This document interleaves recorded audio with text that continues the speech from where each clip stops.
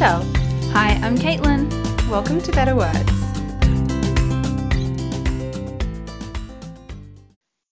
Hi. Hi. How's it going? Yeah, good. I don't have many things exciting to tell you this week, which is probably okay because, like, honestly, this interview that we're about to play is, like, my favorite thing we've ever done. That doesn't surprise me at all. I know what you mean, though. Yeah, I know what you mean, though, because, you know, like when you know, on Monday morning, you go back into work and everyone says, oh, what'd you do this weekend? And everyone's like trading stories. I did nothing. The most exciting thing that happened this weekend is that the kettle broke on Friday. So there was no cups of tea on Friday evening and night. Outrageous.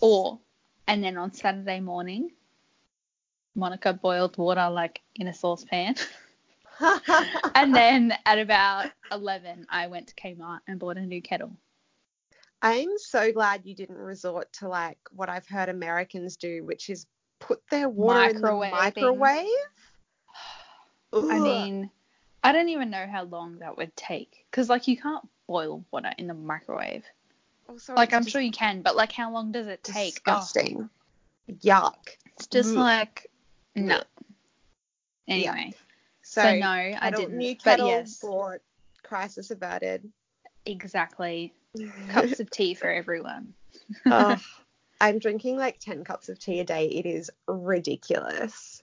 I mean, that's just like a normal day. Love tea. I mean, it is, yes. I was drinking that much when I was in an office too because, you know, tea break. Exactly.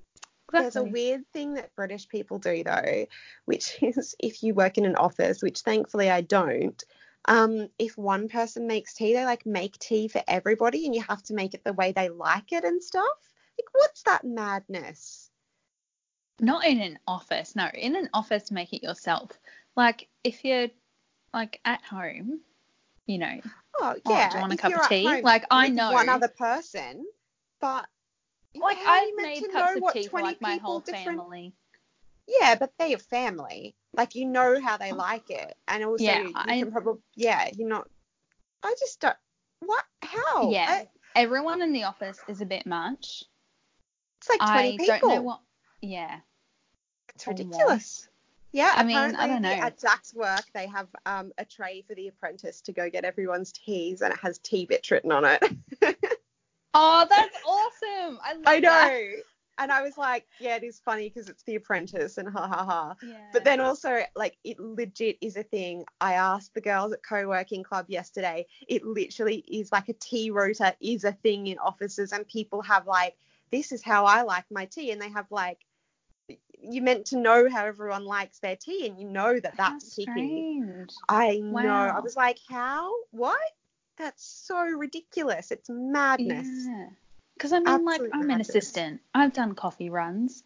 I've had to go with other people when they're doing coffee runs because you can't hold 7 coffees. But that's, like, to a coffee shop. You're not paying like in someone. the kitchen. Yeah, you can write down your orders. I mean, we used to do coffee. I think coffee runs are obviously the Australian equivalent, but in that you just go, like, we would just go around the office with a Post-it and be like, what do you want? And then go and order all those things and then bring them back. You're not making them. Like, I'm not your barista. Gosh. Yeah. I just was amazed. And I was like, well, thank God I don't work in an office. You know what I don't miss? I mean, I miss having a stable income, but I do not miss the petty office politics. Whose lunch got stolen this time? Who took my cutlery? All that sort of stuff. My gosh, I do not miss that at all. Oh, you know what else is fun about being self-employed? Tell me. I can watch Younger on my lunch break. Which is what I have been doing. Yeah. But anyway, that's all, like, literally since we spoke. I'd only just started Younger when we spoke. I think I was maybe still in season 1.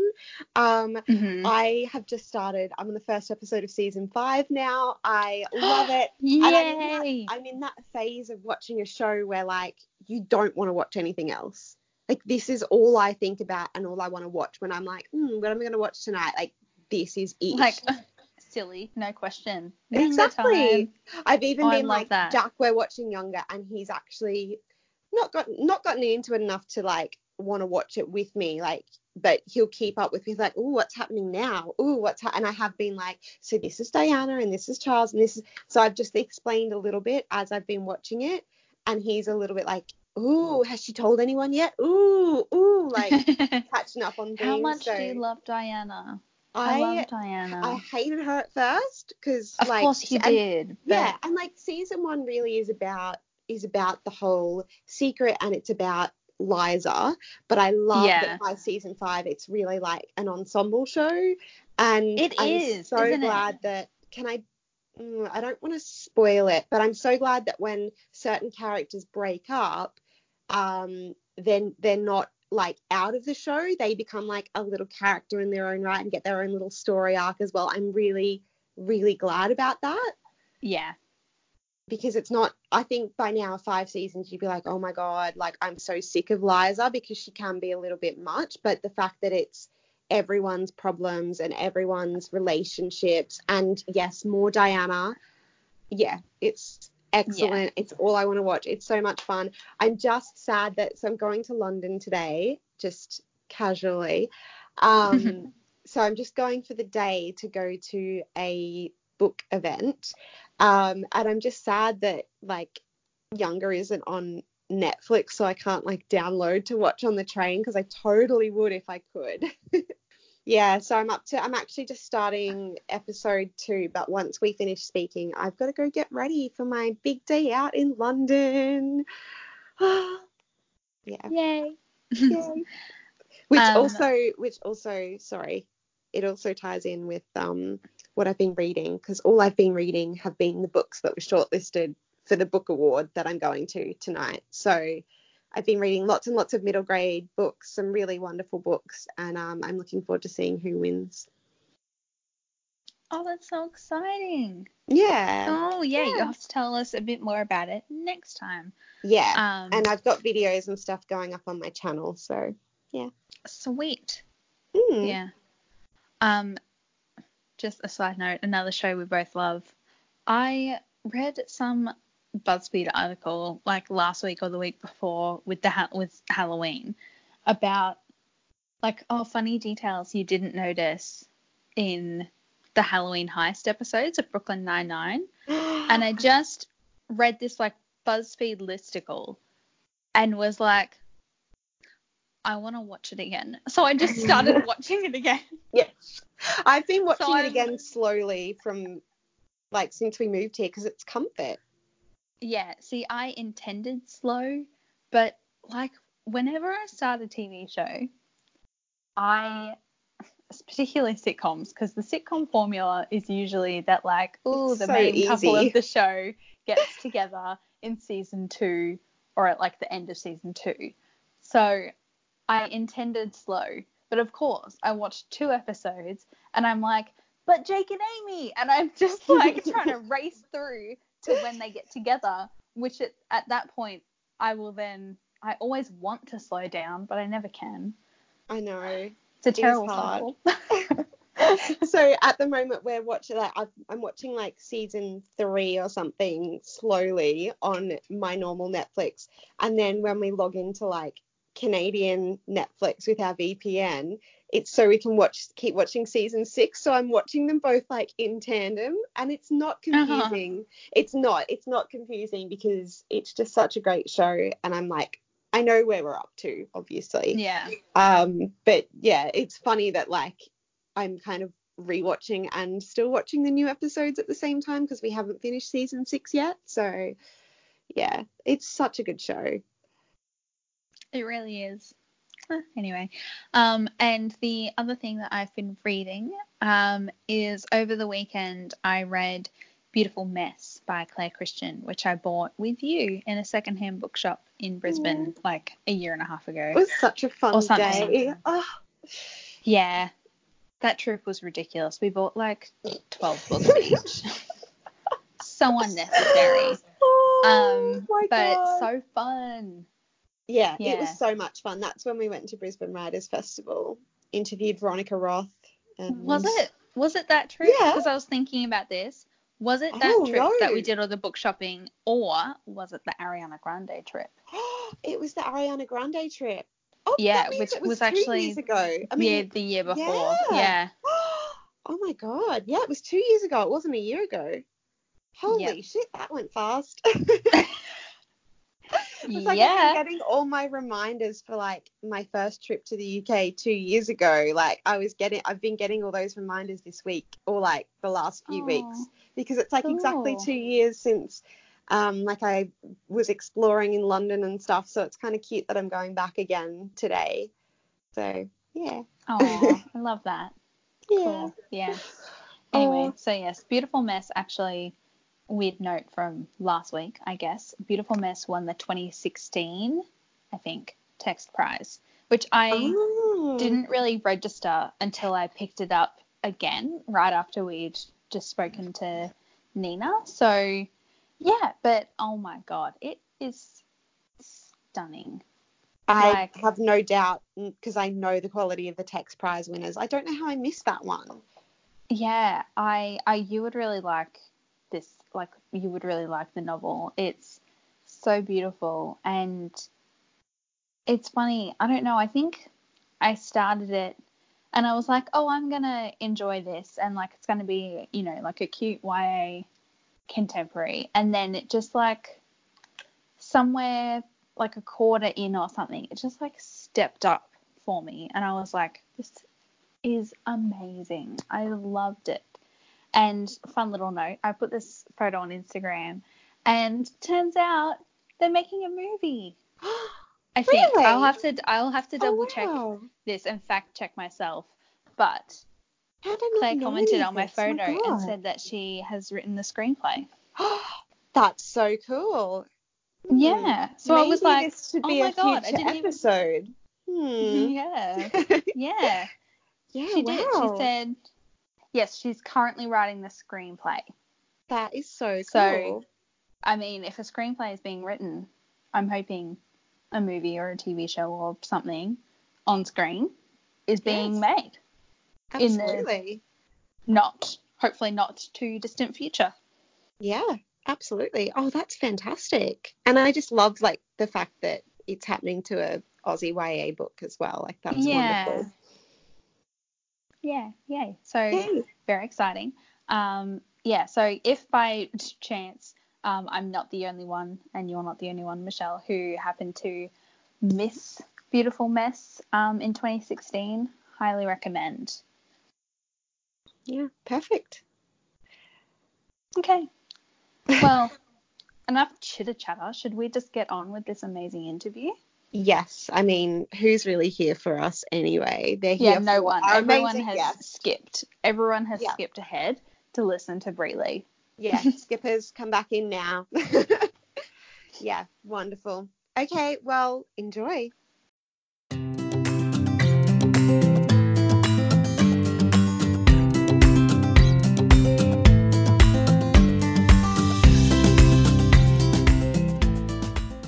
Today, we're delighted to speak to someone who is an absolute inspiration for me, and we don't say that lightly. Our guest is a lawyer and a critically acclaimed writer whose debut memoir won multiple awards and, you know, was only blurbed by some of the most amazing Australian writers. She's campaigned tirelessly for social and legal changes and is an advocate for victims of sexual assault. Her second book has just been released, and she's also studying a master's in creative writing and working on a fiction project. We're absolutely honoured to welcome Brie Lee to Better Words. Hi. Thanks for having me. Hi. I am a big fan, obviously. Just in case you can't tell from that intro. Sorry. No, it's lovely to be fanned over. A privilege. Still very surreal. It is also nice to hear like another Queensland accent as well. What's a Queensland accent? Just like I don't think that we have one. But then I listen to you and I'm like, I feel like yes, you're definitely from Brisbane. Like, I don't know. It's I guess being away from it makes me realize it more. But yeah. I definitely, when I get into cabs in Sydney and Melbourne, cabbies ask me where I'm from, and then they look at me, and then they just say Brisbane. And I thought that happened because in Melbourne I wear colourful things, and in Sydney I'm just not very, I don't know, corporate or chic. But maybe Yeah. it's the accent. Who knows? Well, I don't know. I didn't think we have one, but I've been told by many people that I do. So, eh. Who knows? I don't know. Yeah. I have no Caitlin, answers. have you had that in Sydney yet? I don't know. I don't think I have actually, surprisingly. So before we get into our proper discussion, we just want to flag to listeners that we will be talking about Bree's books, and that means that we will also be discussing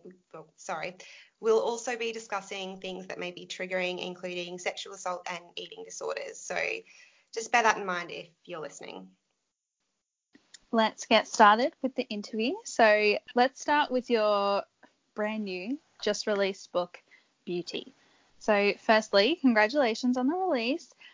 Beauty is every bit as raw as Eggshell Skull in terms of the personal insights that you share about your relationship with your own body. But you recently wrote on Instagram that you're a happier person for having researched the book and having written it.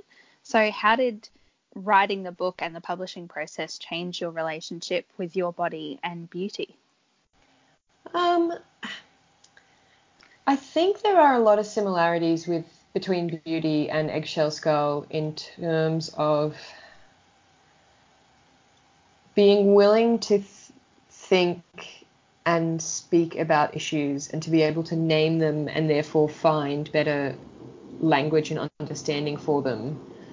Definitely for me personally is a huge part of the sort of process I find beneficial to sort of go through to try and move on from the issues. So with Beauty in particular, I actually just didn't realize how fucked my sort of thoughts and feelings about my own body were until I had finished the first draft of the manuscript of Eggshell Skull and realized that this disordered eating and weird behavior was really in every single chapter. And then I really took that stuff out and I put it back in, and I took it out and I put it back in again, because it's at the time I just remember feeling like maybe it wasn't relevant, and definitely it was just sort of embarrassing. And at the end of the day, I put it back in because I think that Eggshell Skull certainly is a book about worth, about what we each think we are worth, and about why some people think they are worth more than others. And how we feel about ourselves and how we judge our bodies and how other people judge our bodies is a huge factor in considering that. And then the reader response to Eggshell Skull, I got a lot of correspondence specifically on that kind of body content.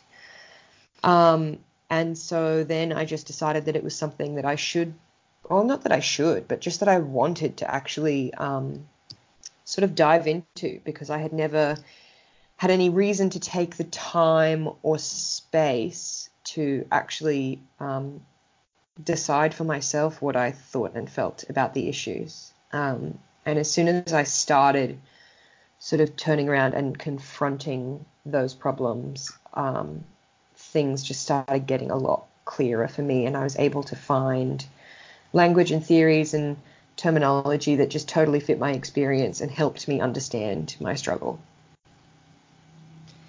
Yeah, well, I think that this book is something that so many people are going to relate to because of that.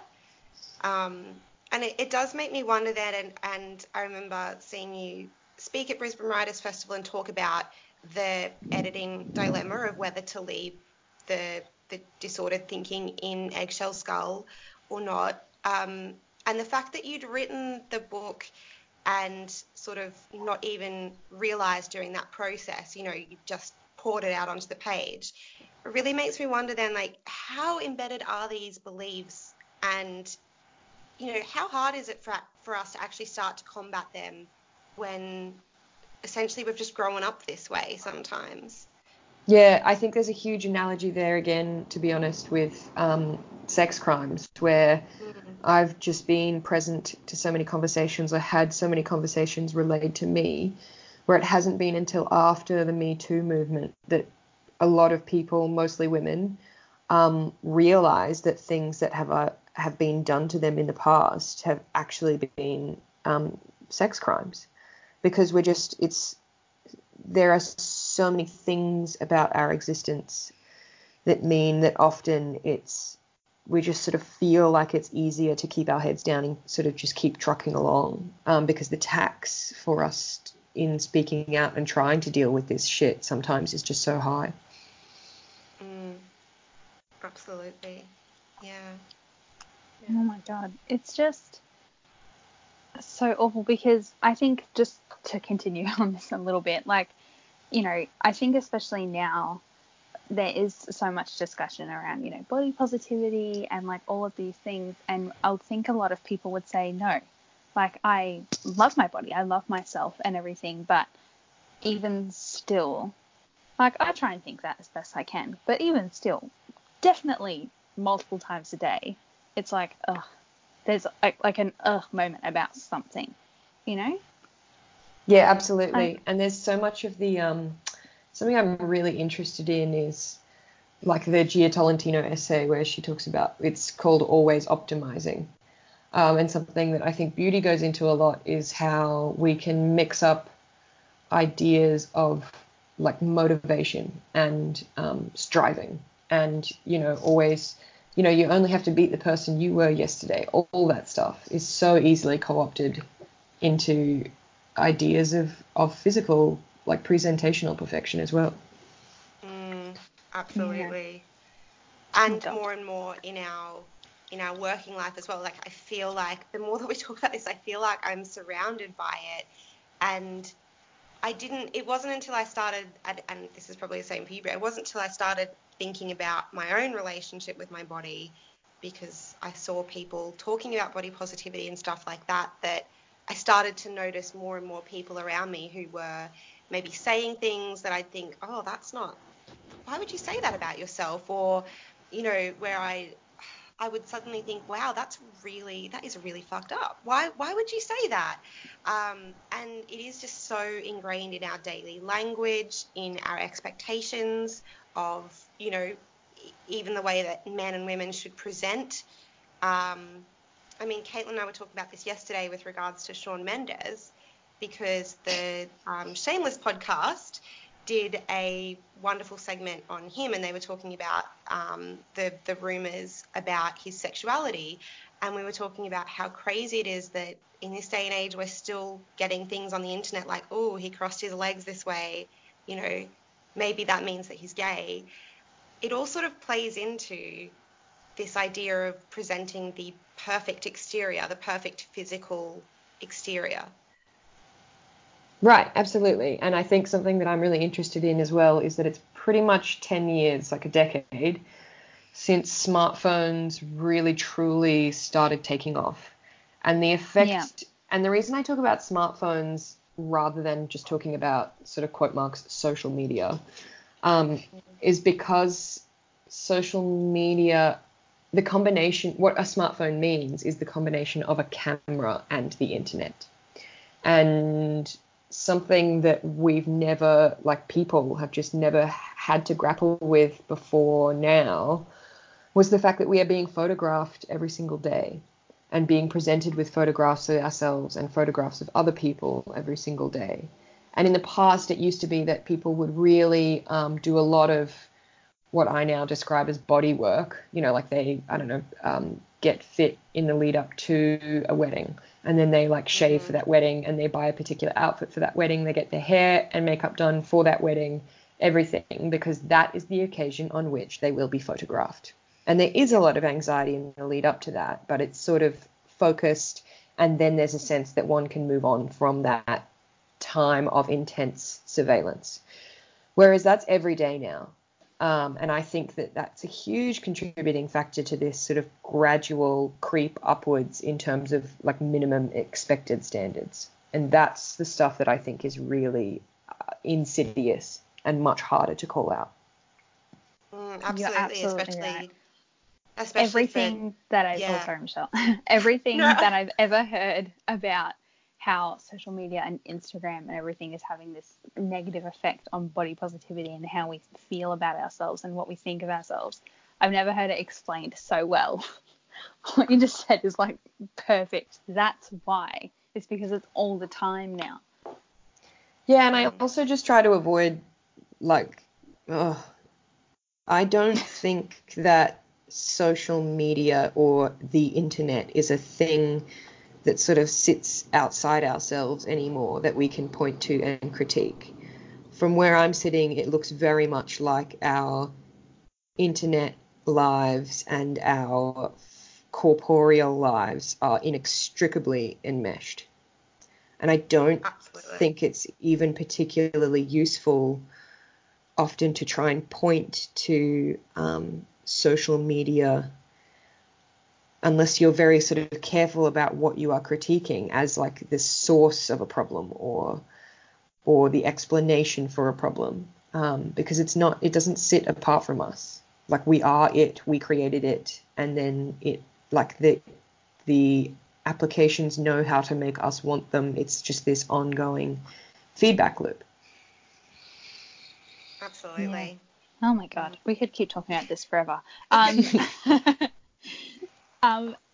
Beauty, with all of those wonderful discussions, beauty is partly a reflection on what was happening as your first book, Eggshell Skull, was released and how you were, with that, gaining a bit of following and more of a public profile.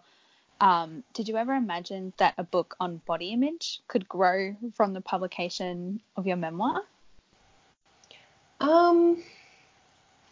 I don't know. It doesn't really. I don't know that I can even answer that. I suppose. Yeah. But then I think, well, maybe it was because it was content that I was clearly grappling with whether or not to include in the first book. So I think it would be disingenuous to say that I had never sort of thought that I would write about these types of issues. And I feel like even like Beauty comes out this year, hopefully the sister essay Brains will come out next year. And even that, like for ages I ran the indie magazine Hot Chicks with Big Brains that was all about the intersection between women's sort of work intelligence and how they sort of are pressured to present themselves in the world. I think these are like sort of all interconnected themes, and in my head it's almost like all of these issues of power and establishment and punching up are all one big book that's just like constantly like one big sort of pianola reel of a personal essay running in my mind, and I just sort of float over to one specific topic after another that my publisher thinks they can market. I don't know. It's yeah, it's like hard. Just different volumes of you. Yeah, basically. And when you do life writing, well, I'll speak for myself, because I write, I hope I write books that use my experience as a lens through which to discuss broader ideas. And therefore there is writing from my life in the books. You pick up fragments from all over your life. Yeah, I don't know. It feels too organic for me to feel like I can properly answer that question. Sorry. What a ramble. No, that's all right. You still did answer it. I think it almost feels funny calling Eggshell Skull a memoir because it feels like so much more than that, because, as you say, you use your experience to discuss something so broad and something which affects so many women and men too, so many people. I think that's probably maybe where its success lies as well, in that you do take the issue more than just your personal experience and you apply it to so many. And I think that's also where, to talk specifically about Eggshell Skull, that's where your experience in the courts and seeing so many other people's stories, obviously all feeds into this book that's about so many of us and so many people can relate to. Yeah, I think actually, now that I think about it, from my perspective, what I try and do with these books is I'm only writing about them because I want to critique the system. And it's almost like a necessary byproduct that my story happens to have to go in there, because I just don't, I find it as a reader difficult to trust a lot of issues-based writing if I can't see clearly the lens through which I am being presented information. And so this idea that you can sort of be an objective, quote marks, journalist, particularly for anything even close to sort of long form, I think is a farce. And so it's interesting to me that, and I completely understand why my books are sort of consumed and read and sold as memoir books. And it means a lot to me that people connect with that part of my writing. It's like when I come to a topic I want to explore, I never think first of all that it's about me and my story. Yeah, absolutely. Wow. I was going to ask another question first, but Caitlin, you had a question on vulnerability, which I think probably fits a little bit better with where we are in the conversation right now. All right, well, I'll skip ahead then. Yeah. Olivia O'Flynn from Talking Words podcast put something really lovely on Instagram about beauty. She said that your vulnerability, Brie, is your superpower. So we would love to ask you about that and how you think that affects you as a public figure. Do you ever regret sharing some of these vulnerabilities with us? I wouldn't say regret, because I feel like I have evidence that shows that what I did sacrifice was worth it because of outcomes. Like for Eggshell Skull, the outcomes was individual, just the number of individual reader responses that like demonstrated to me the huge impact that book had on so many individual people's lives. And then also obviously the fact that it gave me that platform from which I could do the advocacy. But so no, I don't regret it. But I do, it is taxing. It comes with I think a relatively unique cost. I think that part of the reason my sort of anxieties when I was touring Eggshell Skull sort of flared up to the point that a lot of the struggles that I document in beauty even ever happened were because like nobody was more surprised than I by the very quick success of Eggshell Skull, and I definitely just was not anticipating that, was not used to it, didn't really know how to handle it. And so obviously I wouldn't have written something like beauty if I regretted the vulnerability that is in Eggshell Skull. Very good point. Yeah, but it is, I just don't, it's kind of like my previous answer where like I don't think, I just try and think about what I like reading and the voices whose books I sort of trust or respect. And I just find it very difficult to engage with issues-based nonfiction where I can't see the author's voice and perspective clearly, because then I don't know whether or not I can trust their framing and their lens, or their research for that matter. And so I almost don't feel like it's an option if I want to keep asking the particular questions that I'm asking. Yeah. But it is taxing in a bit of a weird way. Yeah, absolutely. I mean, is there anything you do to sort of as like a self-care when you're, going through those times when you're talking about these things, when you're about to obviously do tours and events for beauty and go over a lot of this stuff again? Is there anything you do to sort of look after your mental health during those times? Definitely two things. The first is that I'm always, by the time one book is actually out, so like for beauty it's literally today, I'm way like tits deep in the next project. Because that's the only way I know that I won't get too caught up in like any sort of bad reviews, or if I feel like I botched an interview, or someone was mean to me on TV, like whatever it is.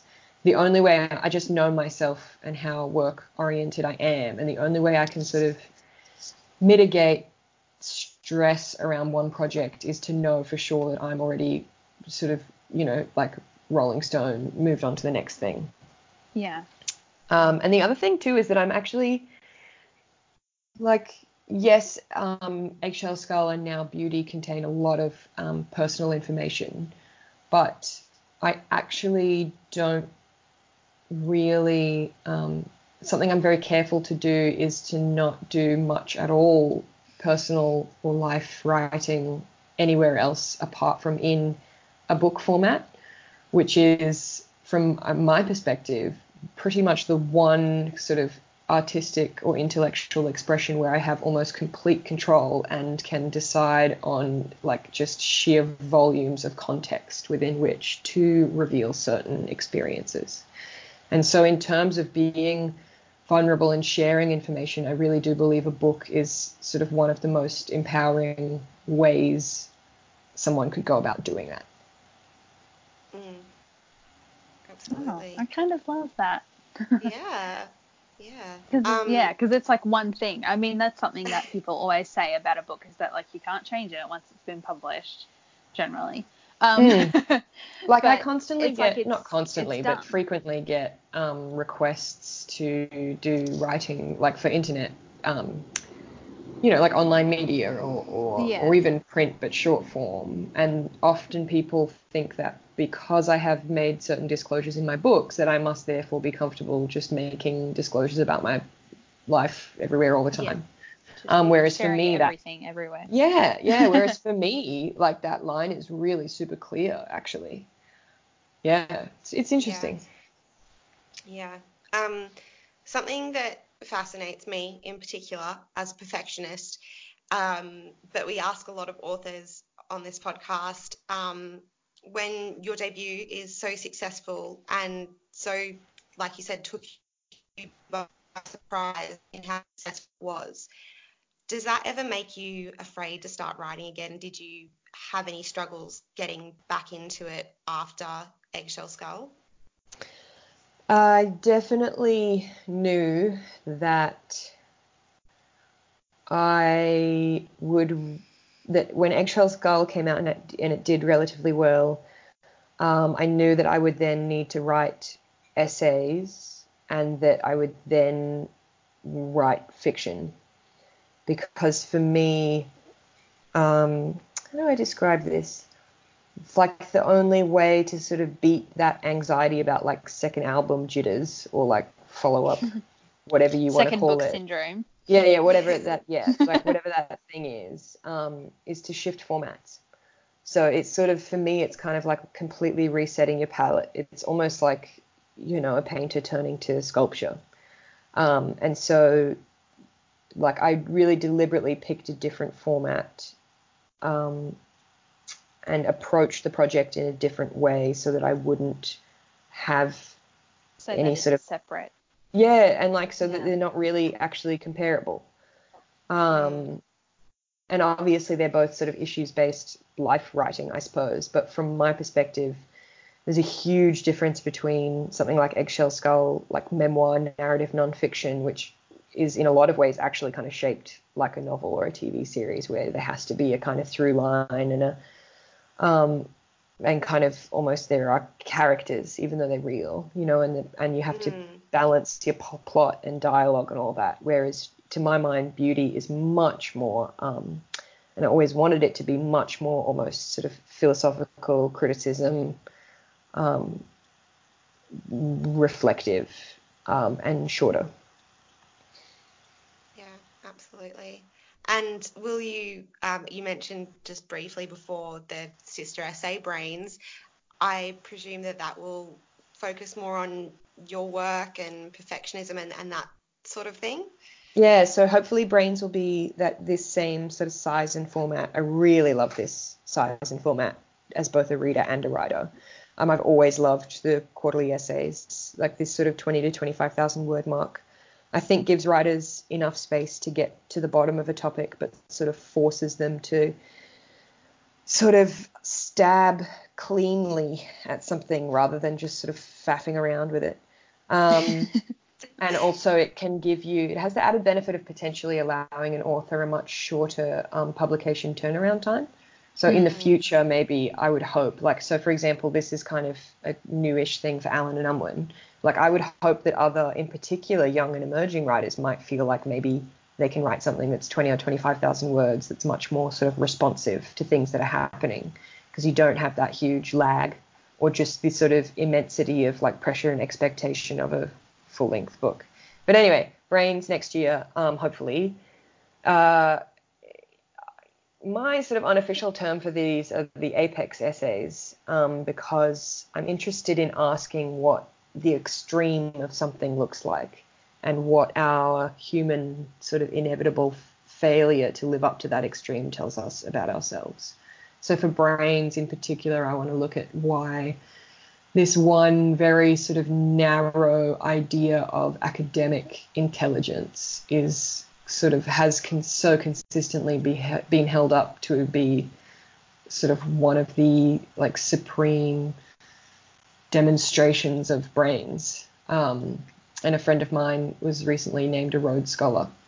So I've gone over and visited him at Oxford and taken a tour of Rhodes House, and I'm starting to do a lot of research on the Rhodes Must Fall movement and just about different types of intelligence and different types of learning and how this stuff is all connected with issues of class and gender and race and what academia even sort of is and looks like in the 21st century, and why we still sort of hold that up as one of the apexes of what we consider to be intelligence.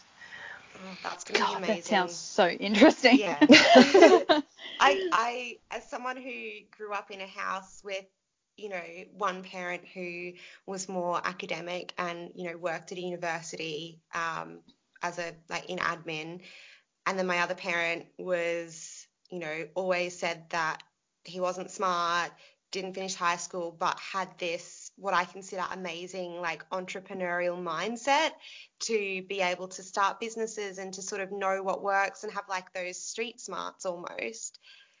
You know, it really used to hurt me as a child to hear, you know, my dad say I'm not smart or I'm not good enough, because for him, he had always thought that because academia and being intellectual in that respect had always to him been, like you say, one of those apexes of what we should aim to be. So yeah, that will be fascinating. I just want to say too, I think our listeners will find this interesting. There's something that I found out about in the UK, and I'm very excited to have supported. There's a group or like a group Kickstarter project called the Pound Project, and it's basically short form essays, but it's based on the Kickstarter format of like they only print on demand the number of backers that they get. So Emma Gannon. Pandora Sykes did one of them, didn't she? Yes, she did. Yeah. So the next one, which I'm very excited to get, is called Sabotage by Emma Gannon, and that is all about our relationship with self-sabotage, why we succumb to it, procrastination, jealousy, all that sort of stuff that I'm sure we've all dealt with. And that, you know, it starts that the electronic version is just £1 and you can pledge more and get different benefits and stuff. But I love that that is more of that short form, but long enough that you get a meaty look at the issue, but it's also a bit more responsive to what's happening in the world now. And I think that's a great way forward for publishers, and I love that this is like an indie startup doing this too in the UK. So I hope that we see more of that for other writers as well. Yeah, that sounds so cool. Cool. All right. Moving along. Bree, this year you successfully campaigned for the Queensland Government to remove the mistake of fact defence from rape laws. Can you tell us a bit about that, and also whether there are any other laws that you specifically want to address? Yeah, so I'll just clarify for the record that what we got was we got the issue of the mistake of fact excuse referred to the Law Reform Commission for them to review it. Okay. Which was what we'd always been fighting for, because that's just sort of the necessary process for any. So criminal law in Australia is legislated by state and territory, and at any time really where there are sort of socially contentious areas of law, like i.e. consent, bingo, it's sort of the generally accepted way that the government will refer an area of law to that state's Law Reform Commission. And the Law Reform Commission then undergoes an inquiry process where all different stakeholders, like individuals, organisations, official bodies, sort of write in what their ideas are. And the Law Reform Commission takes its time and then presents recommendations to government. And it's normally expected that those recommendations will be followed. Okay. And so we were campaigning to get Queensland's consent laws and the mistake of fact sort of excuse/defence referred. And I started that process in pretty much June last year, when I realised Eggshell Skull was going well-ish. And I just wrote to my local member and said, this sucks, what do we do? And she sort of gave me some tips for next steps. And then it just turned into more and more letters, phone calls, like on the record, off the record, meetings, blah, blah, blah, research, article after article published by me, helping other people write stuff, just basically being a mosquito in the ear of the Attorney General. We had letter writing days and stuff, just really being like the only power I had was, I had a lot of privilege, obviously, because I'm a lawyer and power I had was the ability to be incredibly annoying. And so we just didn't let up. My colleague in research, Professor Jonathan Crowe, who's now at Bond University but taught me when I was at the University of Queensland, we co-authored this huge research report, and then we translated it into plain English and made it this like publicly available website so that the people who were actually affected by these laws had a chance of sort of reading about them and understanding them, because that's something I'm really passionate about and sort of easily frustrated by, is how needlessly opaque so much of the legal industry is, because people want to protect their prestigious positions that make them a lot of money. Yeah, and we just campaigned, and then we got the referral on Tuesday the 9th of July. I've co-authored 2 submissions in the sort of invitation-only preliminary round to the Commission, and I think the Commission will open for public submissions in sort of November, December. And the current timeline is that they need to make a report to the Queensland Government in April, and the Queensland Government has pretty much committed to doing whatever the Commission says they should, which is great. So that's where we're at with that. Yeah. Is the website still live if our listeners want to go, if they didn't see any of those stories? It is. It's consentlawqld.com. Some of the stories and the cases that you shared on there, like you say, translated into plain English, they're just so shocking and just so enraging. So I know I am so glad, and so many other people are so glad that you do the work that you do in basically bringing what, like you said, is such a complex legal thing, sometimes full of jargon, full of confusion, bringing it into plain English for people and actually making a change. So if people have not seen that website and read those stories, highly recommend going in and looking at and educating yourself on that. It's so enraging, and I didn't even know. We're all from Queensland originally. I did not know that was an excuse that people could bring forward in court, and it's disgusting. Yeah, it's so frustrating to see how much of a chasm there is between the law slash like academia slash the legal profession and the public. And it's just a constant struggle and something I take really seriously to try and sort of bridge those two worlds. Because, you know, a lot of old establishment people in the law like using this sort of inaccessible language and often these really alienating behaviors and attitudes, to be honest.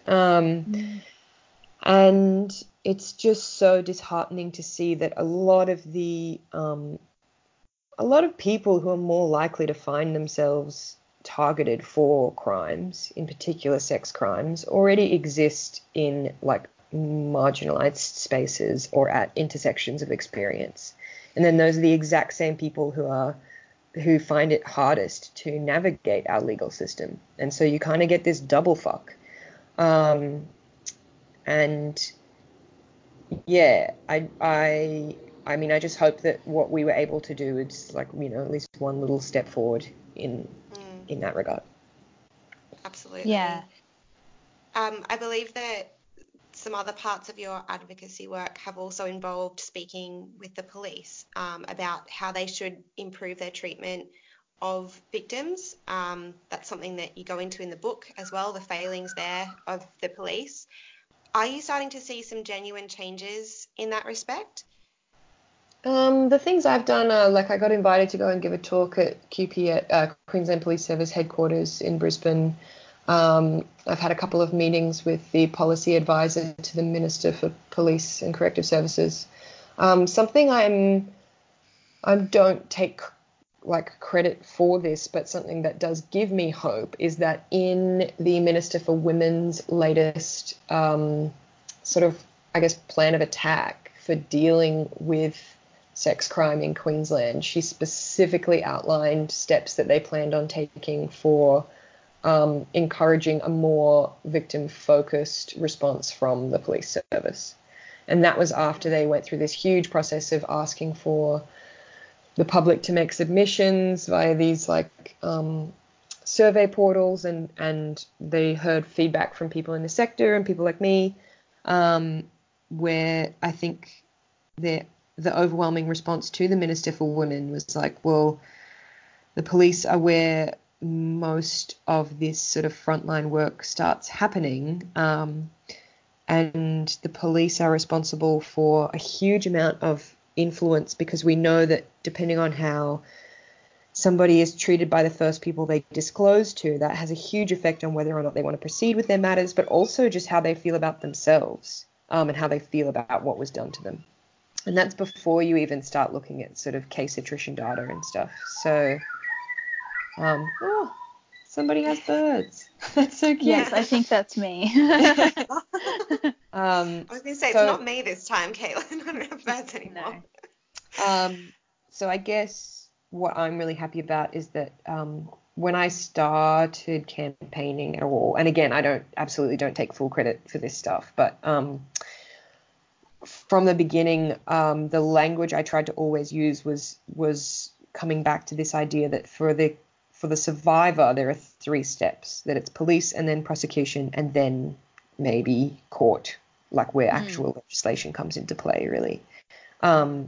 Because something that's really sort of disheartening is that a lot of average Australians, like non-legal professionals, don't even are not given the opportunity to properly understand, for example, the distinction between the police service and the prosecutors. You know, that those are actually 2 completely different departments with different staff, with different types of training and different attitudes and resources and processes. And so something I always did from the beginning, and when I spoke publicly and when we did letters, was talk about the issues that were specific to each of those 3 steps. And it's been really good to then see the Minister for Women, specifically looking at police responses, because it's just so critical. And the Queensland Police Service have so much potentially to learn from our interstate friends, particularly in Victoria, I would say. Absolutely. Wow.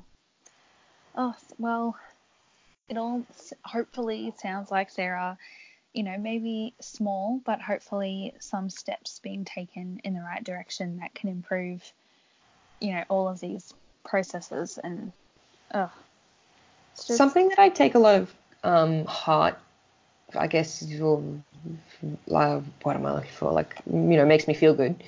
Is that we got Jonathan Crowe and I, the guy who co-authored that research with me that was formed the basis for the website. We got contacted by a young woman who said that it wasn't until she read about all of those cases in which complainants froze, after being subject to unwanted sexual attention or action, that she realized like how common the freeze response is, and that it just explained so much about why she had been feeling so guilty and confused about why she froze when something happened to her. And that was a real wake-up call for Jonathan and I to realize, I think, well, I know he and I have spoken about it, that the way you go about advocacy is about the journey as well as the goal. So like for us, making sure that we always centered the survivor's experience and talked about why certain survivor responses were just so common and not at all their fault and like should be spoken about because they're so normal, that all of that stuff, regardless of what the final outcome was, which obviously was the referral, so that's awesome. But regardless of that outcome, I do believe that just running such a sustained and evidence-based, compassionate campaign also did good. Like in the interim, like that's something I have faith in. Absolutely. Yeah, absolutely. I love that. That, every part of it is hopefully, can help people and can make good changes. Even, thankfully, the bigger, higher up legal things are happening, which is wonderful. But if a few people read that and learnt a bit more and educated themselves, then that's also a wonderful thing. And stopped feeling any guilt that they were feeling, or just knew that what they were experiencing wasn't just them. I think that can be so helpful for people, just to know that they're not alone. Yeah, absolutely. Yeah. Bree, can you tell us a little bit more about some of your new writing projects? You mentioned before that you might work on some fiction, and I think you're also working on your master's. So how's all that going? Can you tell us anything? Yeah, so the master's is like pretty much due in December, so I am shitting my pants. But the master's is in creative writing and it's like practice-led research. So beauty is actually sort of 3/4 of it. Wrote beauty so I wrote beauty very much like last year in that first half of my MPhil. And very much in that sort of framework of the masters was also where I developed the plan for Brains, because they are sort of companion texts in my mind. So yeah, Brains and Beauty and Brains and the MPhil are kind of all bundled up together. And I have started working on my fiction, but I don't think it will be ready for another year or two, because it's big and unruly, and it's just a completely new, different challenge. Like it doesn't even, obviously it's writing, but it just doesn't even feel the same. Like I've just had to find all these ways to sort of not trick myself, but like I've found myself making a huge amount of the book like sort of based on research that I've done, so that I can use sort of techniques for world building that I kind of already know how to do, whereas this world is like completely of my imagination. It's just so completely different.